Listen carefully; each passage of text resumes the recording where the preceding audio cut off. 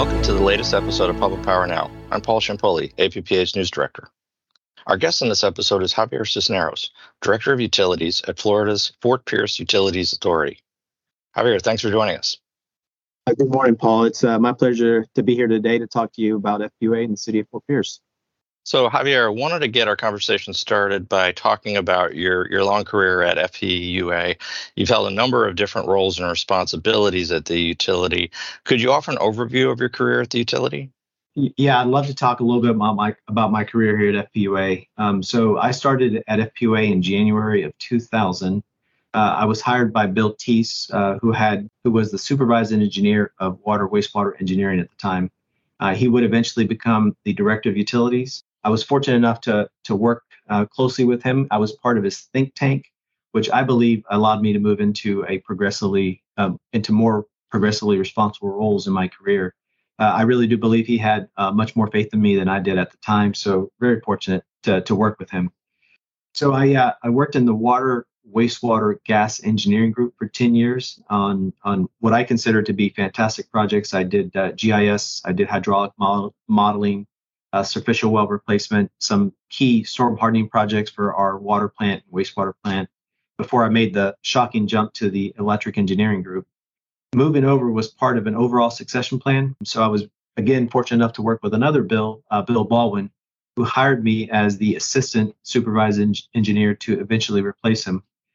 He was a great mentor for me, specifically because I think that he was able to help me tremendously move out of the project manager role and into a management position. I believe it's tough when you've spent a decade or longer in the project manager role. As part of moving from the water wastewater group, engineering group, over to the electric group, the gas engineering came with me because it was a better fit for the electric and gas because they're both an energy-based commodity, so they're closely tied together. So that came over with me because I did work closely with those guys while I was in that division. I spent about 8 years in the electric and gas engineering group, and the majority of the work that I worked on was closely related to my experience in the water wastewater group, roadway construction. I quickly was able to pick up distribution line design, sizing transformers. I got involved in some NERC compliance. So, I transitioned pretty well very quickly. 2018, I was encouraged and hired as the director of utility support services. And at the time, I realized that with my background, I had an opportunity to potentially go for the top role here at FPUA if it became available. And in 2022, I was named the director of utilities. And I truly do believe that my unique and comprehensive experience helped me get into the position. And I'm very fortunate to be in the position of the director of utilities and to be with you guys here today. So, yeah, you touched upon some of the departments at the utility. So kind of jumping off from that point, can you give a brief overview of the utility in terms of its different departments? Yes, sir. So FPUA is unique because we do provide electric, water, wastewater, natural gas, and fiber communication to our community. It's not uncommon to see, in my opinion, it's not uncommon to see a municipal that provides multiple services. But it is less common to see a utility that provides all 5 services.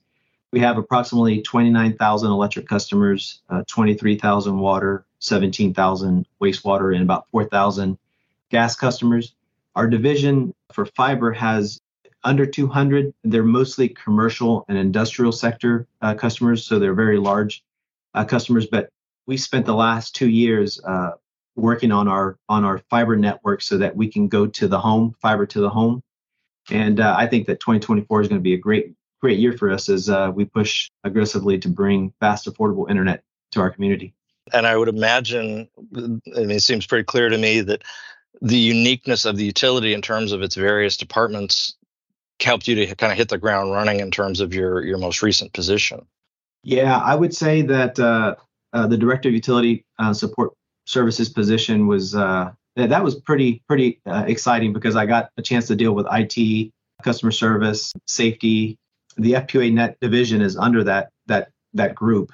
So it was a great opportunity to be well-rounded, not just on the utility operational side, but on the administrative side, which was something that I I think we take we take for granted, because that's the support services are just as critical as the utility services. It's a it's a puzzle that you have to really look at carefully. So just kind of to switch gears here and talking about some recent news involving FPUA, as you know, the utility recently received funding from the U.S. Department of Energy to mitigate impacts of extreme weather and natural disasters through increased grid resiliency. Could you offer additional details on this project for our listeners?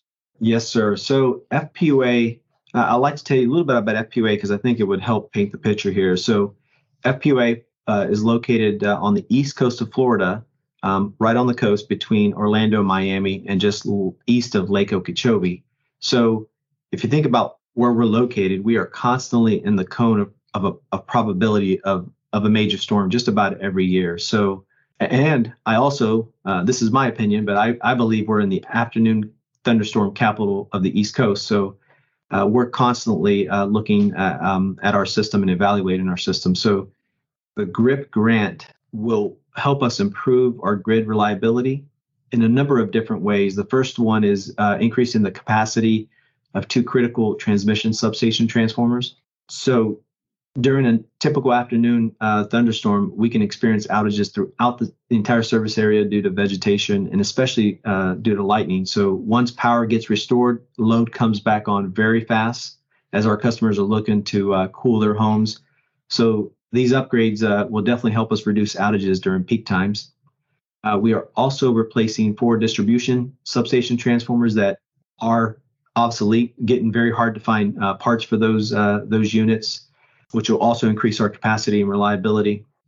One of the other projects that this grant includes is the configuration of our substation that comes off the grid. We are looking to upgrade our primary substation loop to a ring bus configuration, which will allow FPUA to provide continuous services to the rest of our sub-transmission grid on an N-1 contingency. Pretty important for us here in Florida.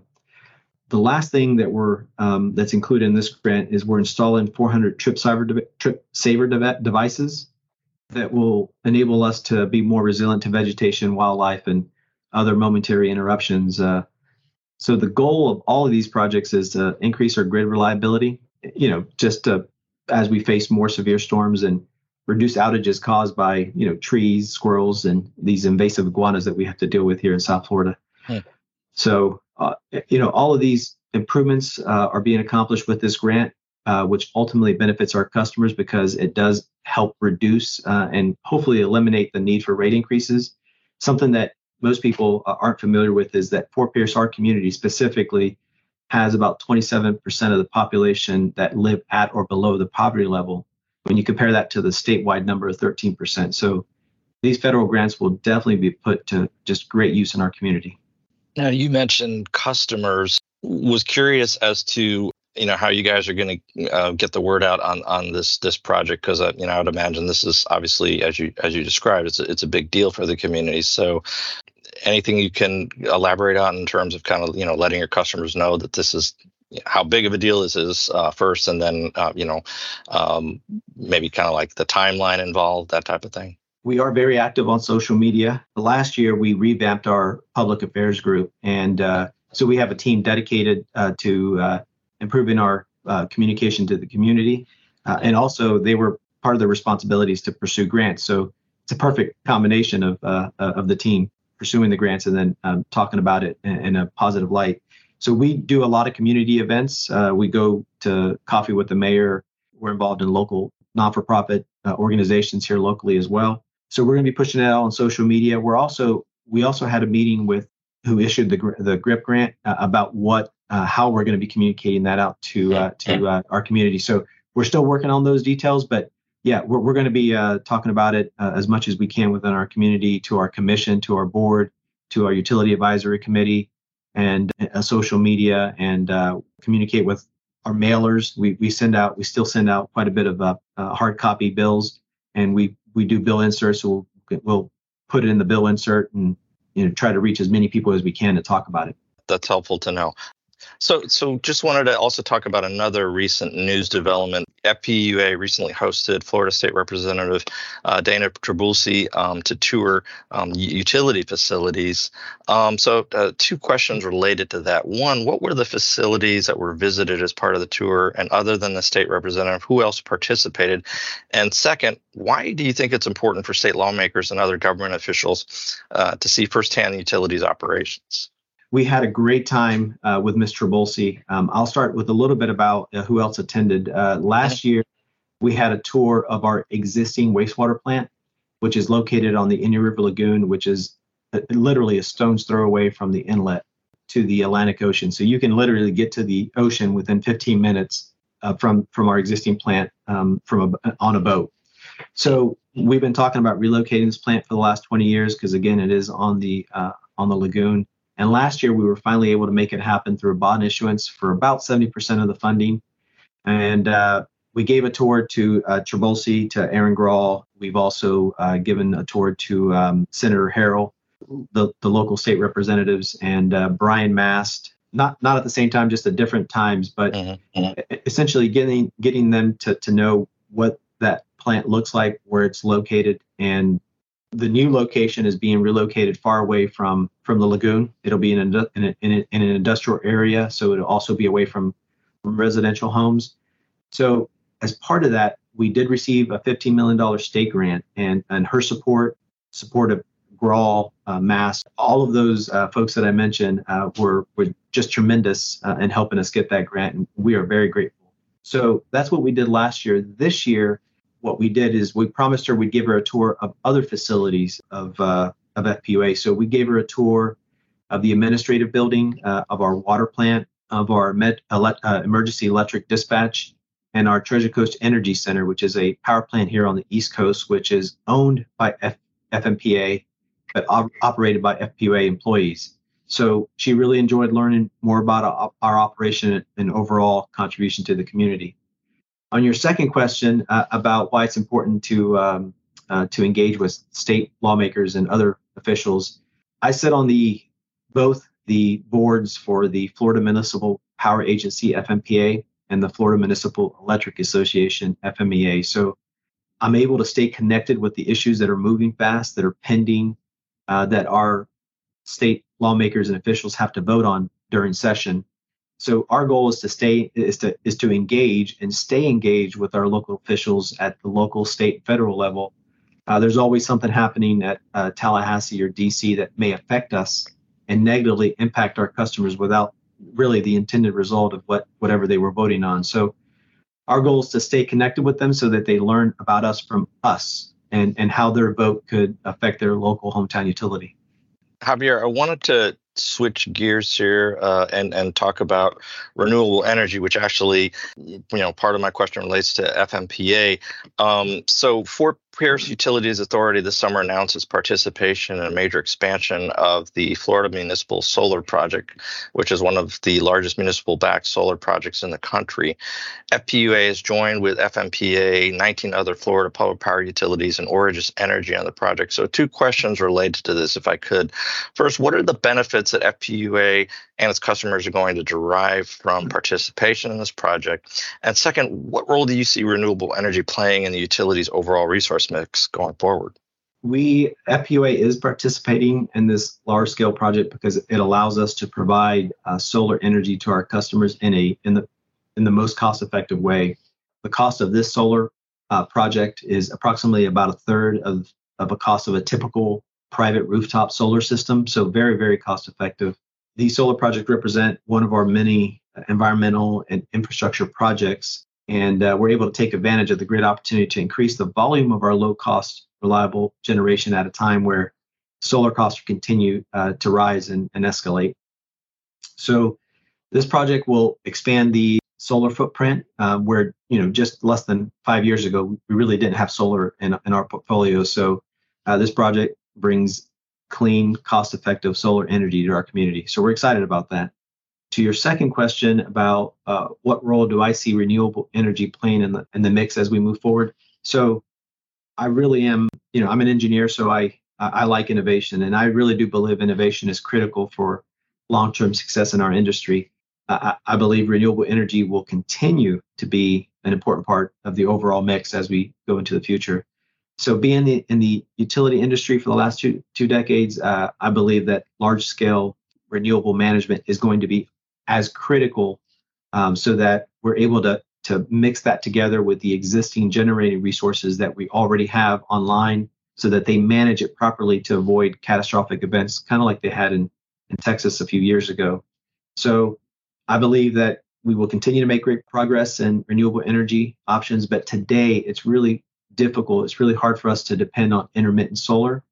It really is important for us to be diverse. So, we need to continue to invest in renewable energy and be innovative there. But it's also important to recognize that our most dependable resource is critical to providing clean, reliable, affordable power. Which in the state of Florida, 75% of our power comes from natural gas power plants. So I am excited about what renewables into the future, and just we as an industry have to focus on being financially responsible and operationally responsible to make sure that we're able to continue to provide power. Because in the U.S., we have power 99.99% of the time. So anything less than that is unacceptable. So we just have to find a very good balance to make sure that overall mix is something that we can really rely on. Well, Javier, thanks so much for taking the time to speak with us today. I as is customary, I want to give you the opportunity to come back and join us again on the podcast at some point in the future. I think at a minimum, I'd maybe want to revisit with you progress that's taking place with respect to those DOE funded projects, and obviously there's a lot of hosts of other topics that we can talk about. So, love to have you back on the podcast at some point. I'd love to be back at any time, and I really do appreciate the invitation, and I look forward to talking to you again. Sure thing. Thanks again, Javier. Thanks for listening to this episode of Public Power Now, which was produced by Julio Guerrero, graphic and digital designer at APPA. I'm Paul Champollion, and we'll be back next week with more from the world of public power.